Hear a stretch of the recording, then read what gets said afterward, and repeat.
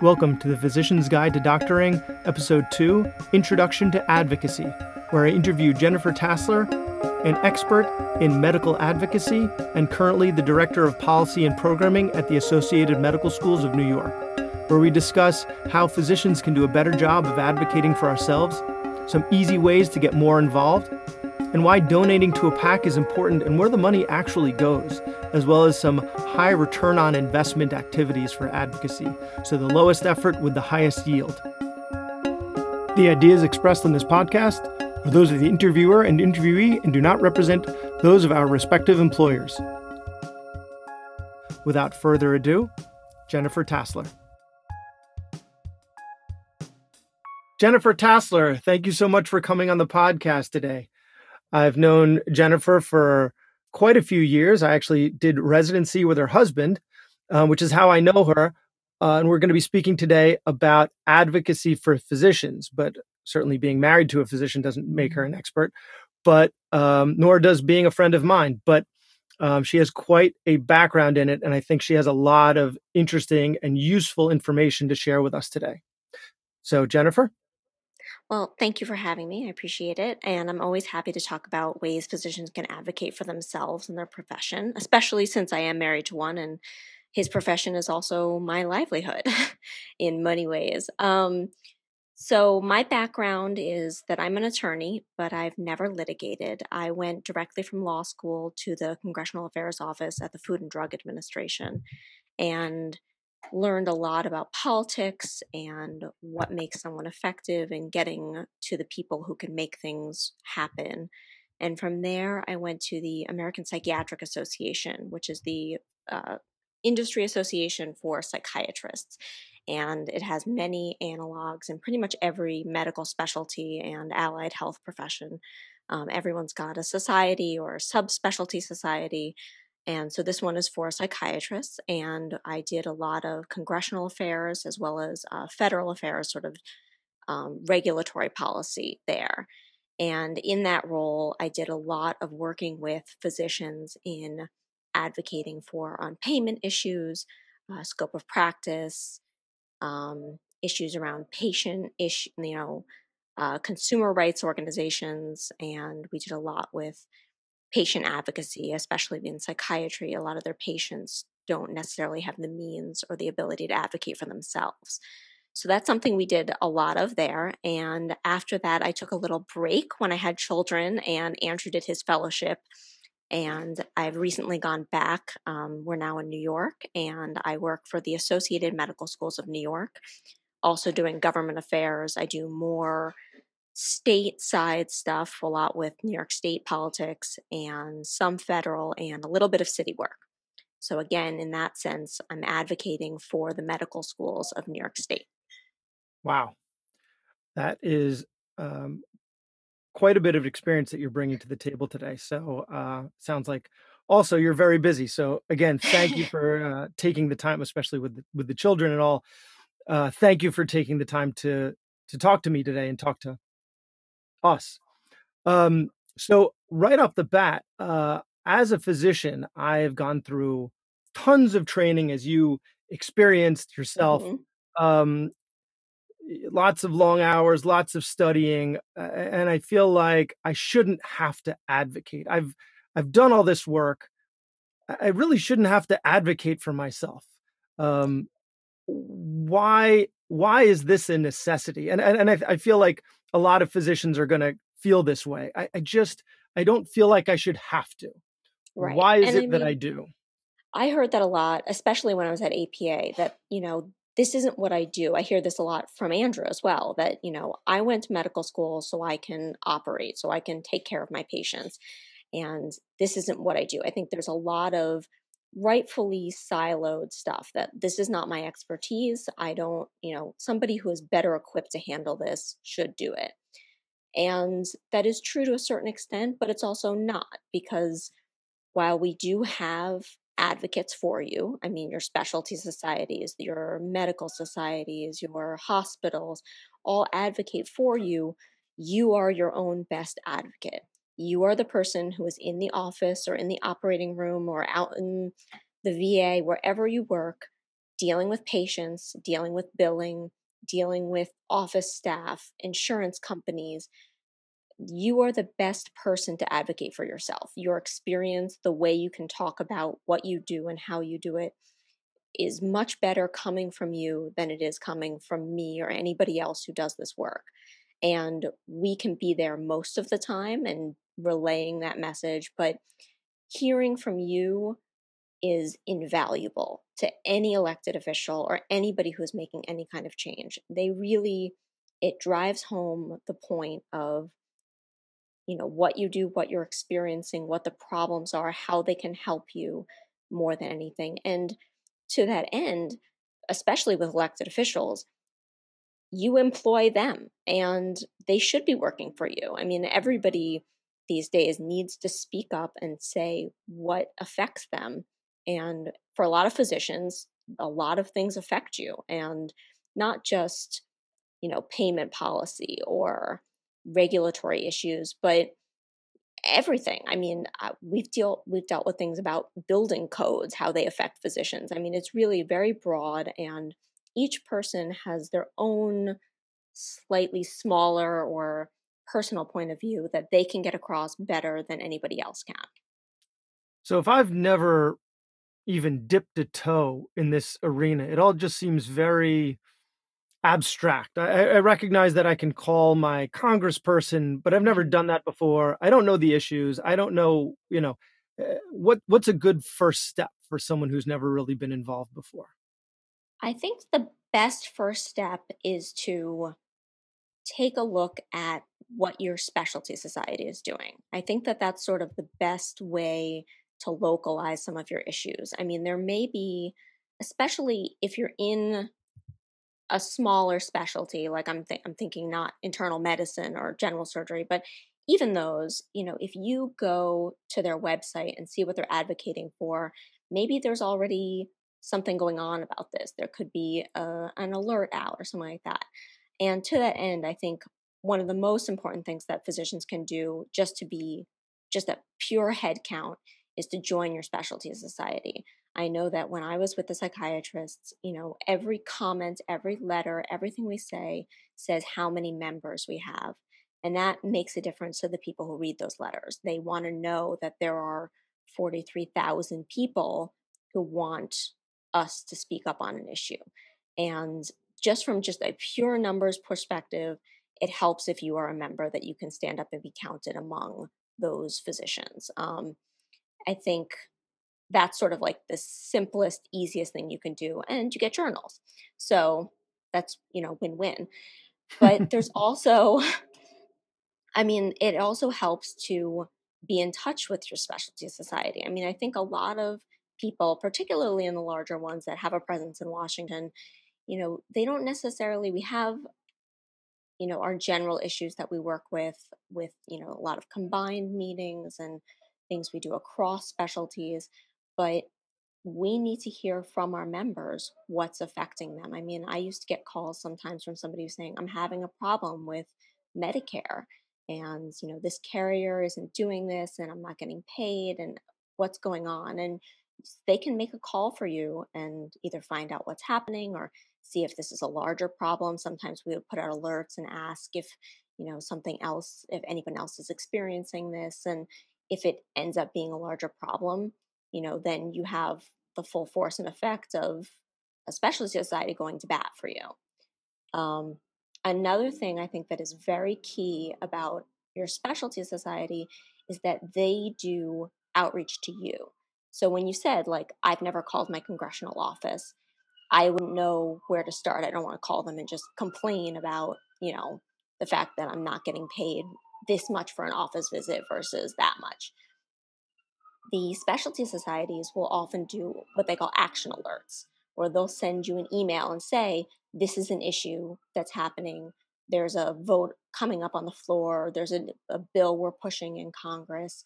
Call your legislator. And they will often give you not only the phone numbers, the names, they'll give you a script. They'll tell you what to say that's in line with their position. And you can either act on it or not, and that's up to you, but it's a good way to to get connected and plugged in. It also tells you what they're working on. Because if they're working on a bill related to scope of practice, and that's something that, now that you think of it, that's a problem for you. There's an easy way to get access to the issues, the language, um, and the way in which you can be effective. For emphasis, I just want to reiterate some of the things you just said. So one thing I thought was important was be a member of your specialty society. It sounds like that is literally the least you can do. At least you'll be counted in the rolls when your advocates go to advocate for you. You'll be one of many, and you won't be counted if you're not a member. So their voices are more likely to be heard if they represent more people.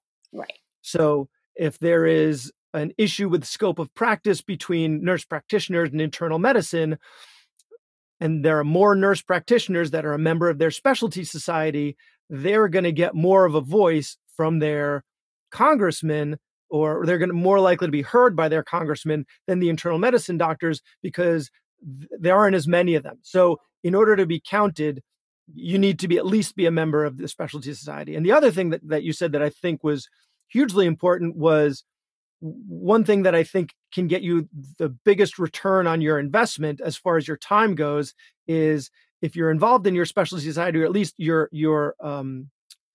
getting their emails, they can give you these talking points. They can tell you exactly what to say, exactly who to say it to.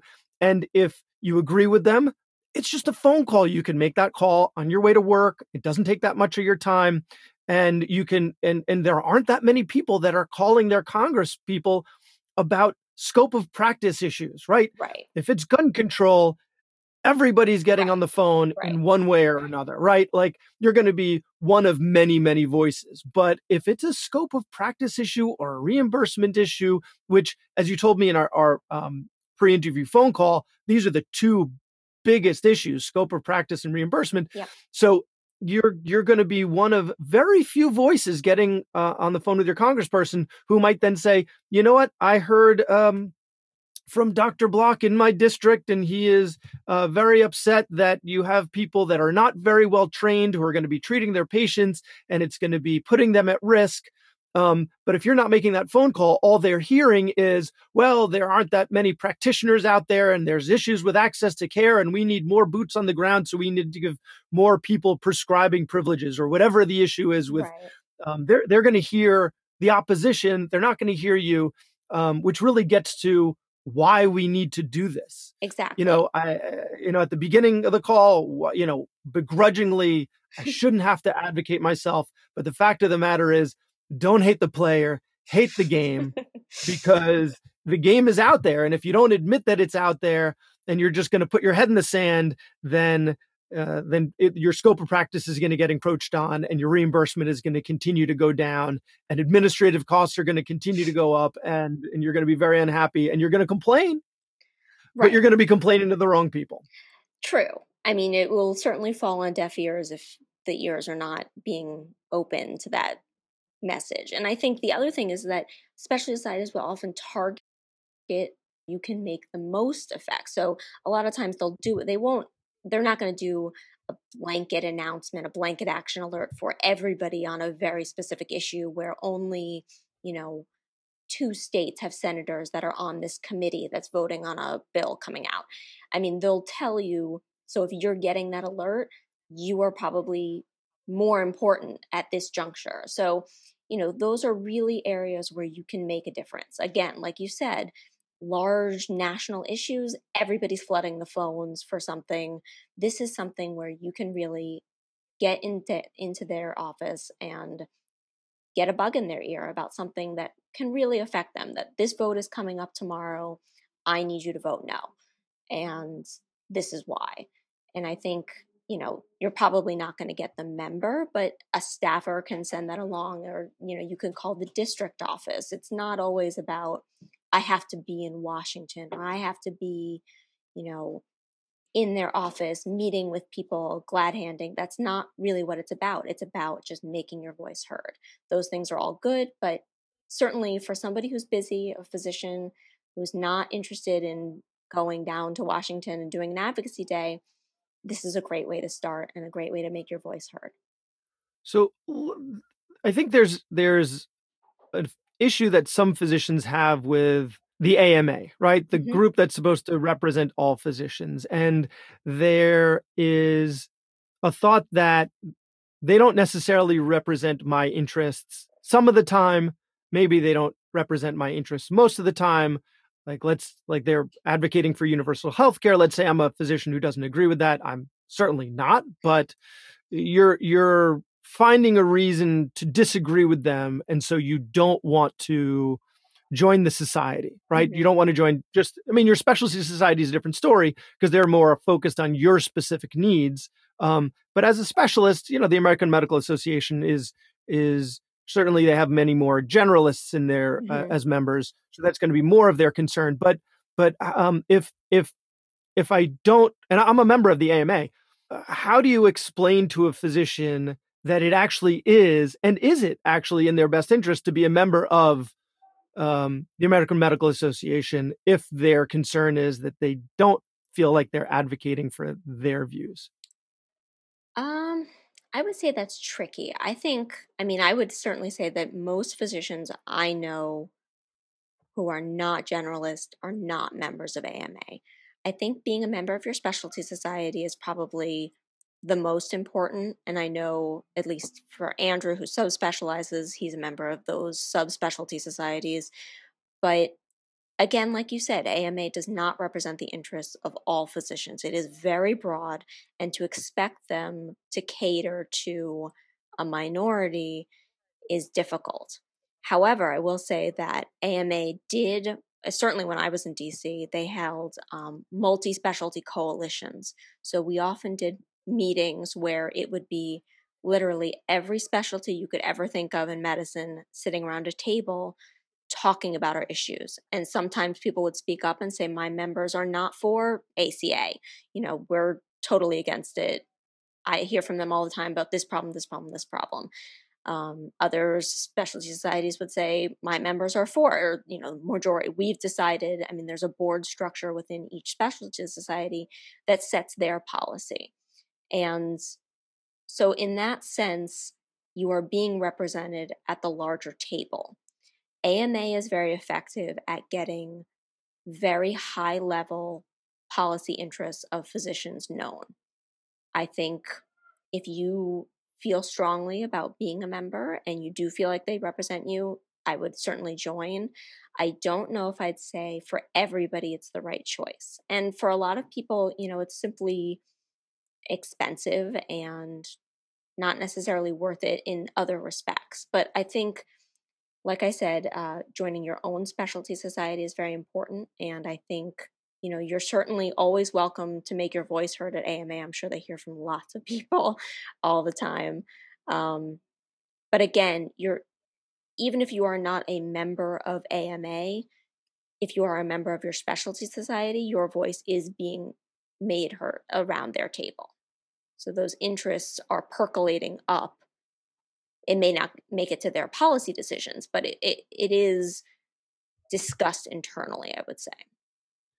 So there is a way for some of these smaller specialties to be heard at at Yes. a massive organization like that. But And we often again, do, reiterating that point. right. And a lot of times, a lot of the work we did was on if it was a broader issue that affected physicians. Um, AMA would circulate a letter to the specialty societies, and we could either sign on or not sign on. And in that sense, it's safety in numbers. It makes it very clear that there are a wide range of physician specialties that are against or for a certain policy, and that can be very effective in and of itself. And there are different reasons why AMA would, put out their own letter versus trying to get a consensus.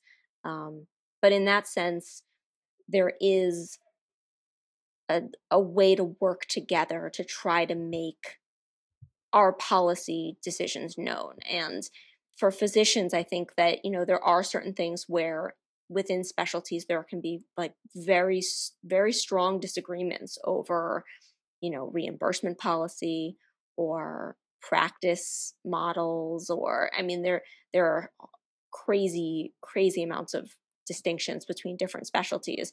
And so when they can get consensus, they do, and when they can't, sometimes they don't. Sometimes there'll be smaller letters, like sometimes groups of, like sometimes the surgical specialties will sign on to a letter, or American College of Surgeons will do something similar. Well, they'll try to gather up all the surgical societies, or there are ways to sort of band together to be more effective. Because, like you said, it's the same type of thing where if it's one, it's hard sometimes to rise above the noise. But when you get a bunch together, people start to notice. So there are all kinds of different ways to do it, but I think that's why I think the specialty society is so key, because it really helps your interest. I think that's going to be the best fit for you, probably. I mean, there are plenty of people. I mean, I encountered plenty of psychiatrists who would say,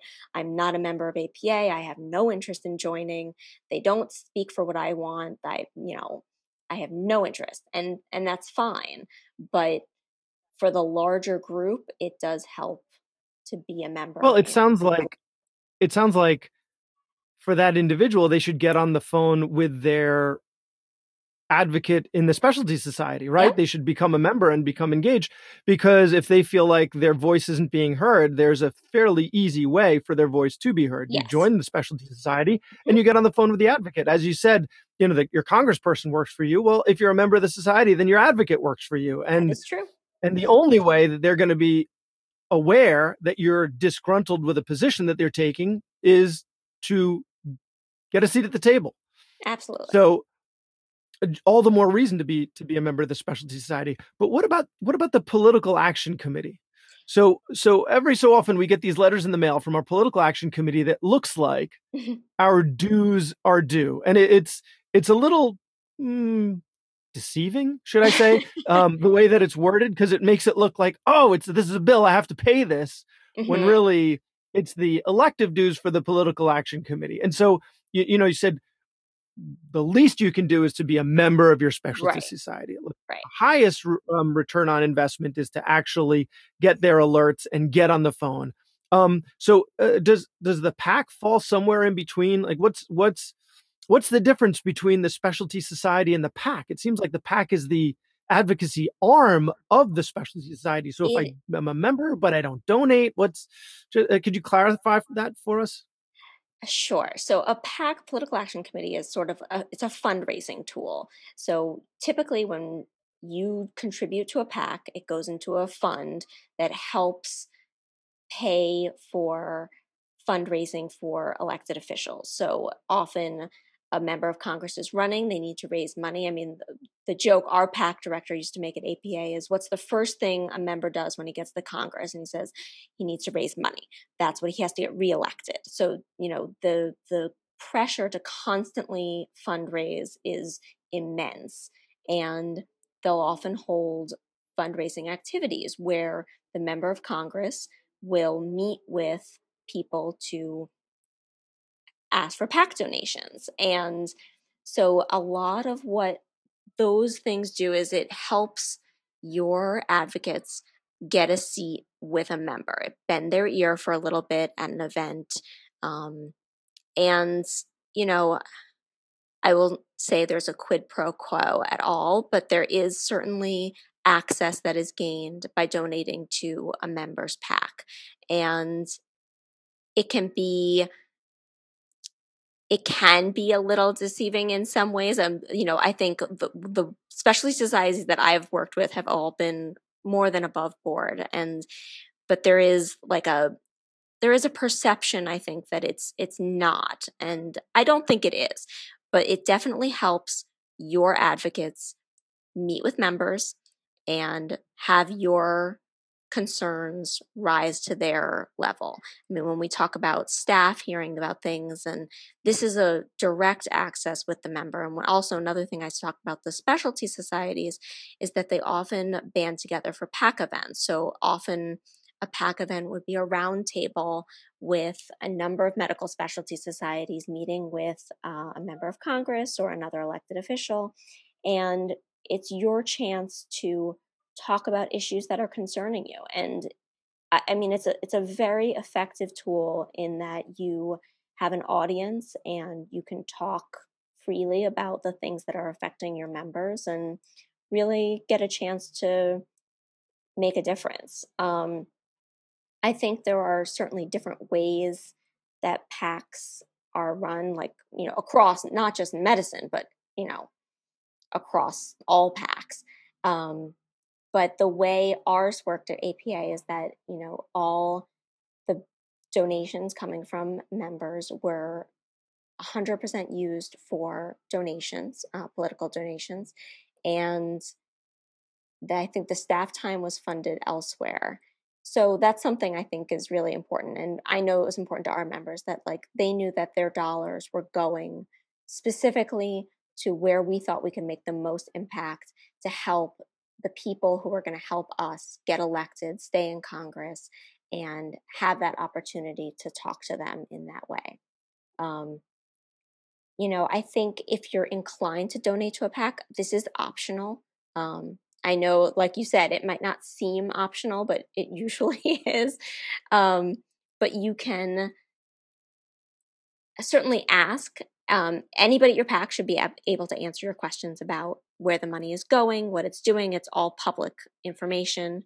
And you can ask them what goes on or what they're talking about. Or a lot of times we would sometimes have members come to a PAC event, which is, again, another great way to make your voice heard, is that, if your specialty society knows that you're interested and your, concerns are something that echo our policy and you want to make a difference. Sometimes we would have in-district meetings with these members and we would bring physicians with us. And again, that's another way of just making your voice heard, and it comes to you in that sense.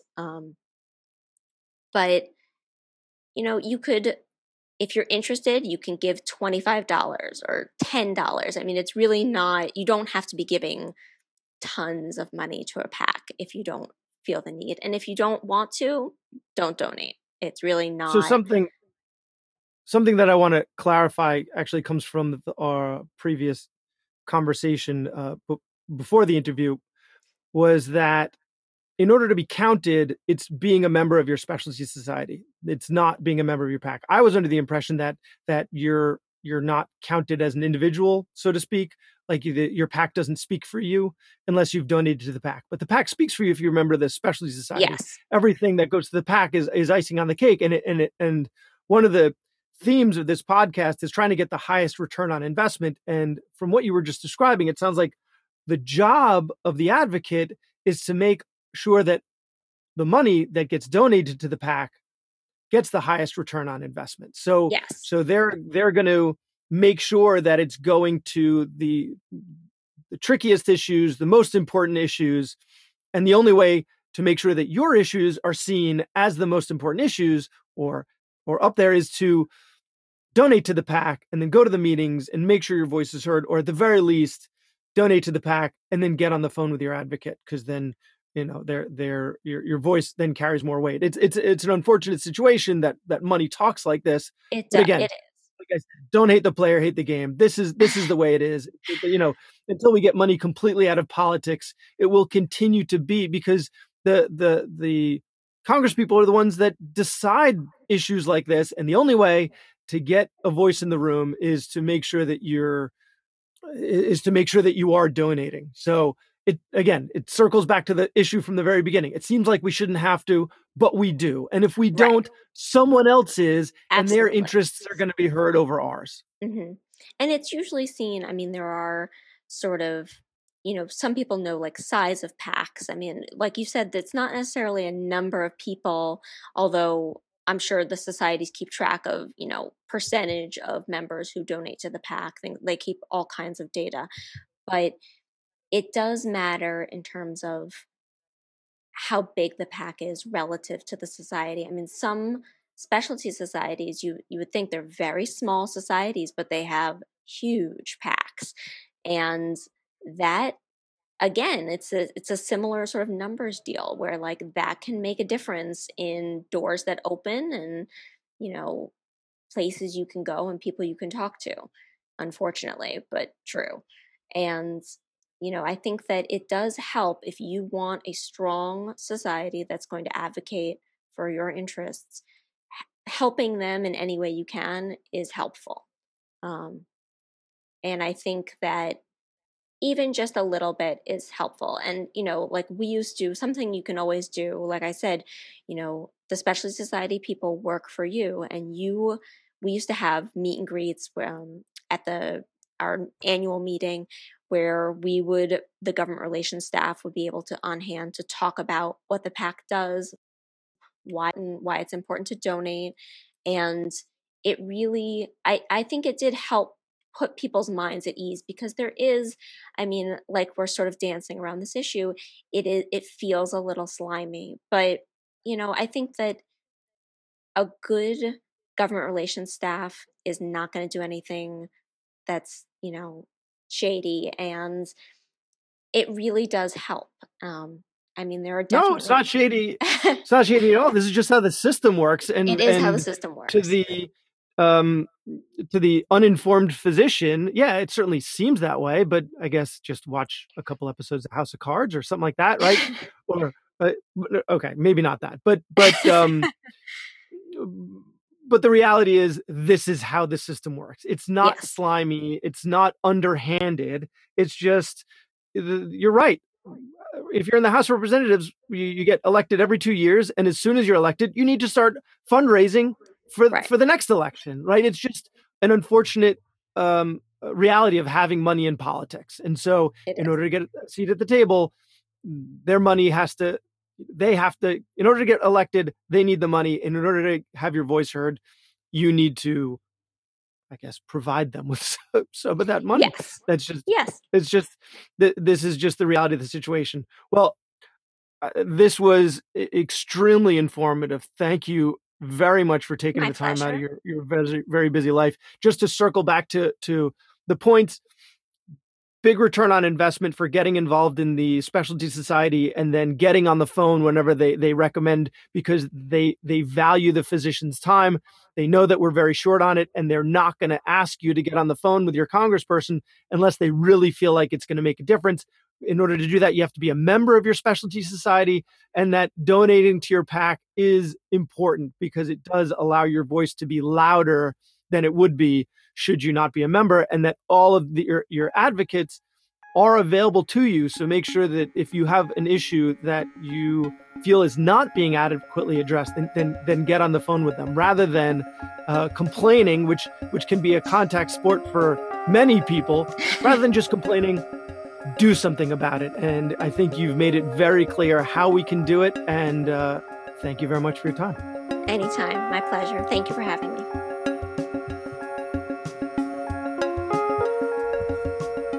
This was Dr. Bradley Block at the Physician's Guide to Doctoring. Find all previous episodes on iTunes, Stitcher, or wherever you get your podcasts, and write us a review if you have something nice to say. You can also visit us on Facebook. Search Physician's Guide to Doctoring.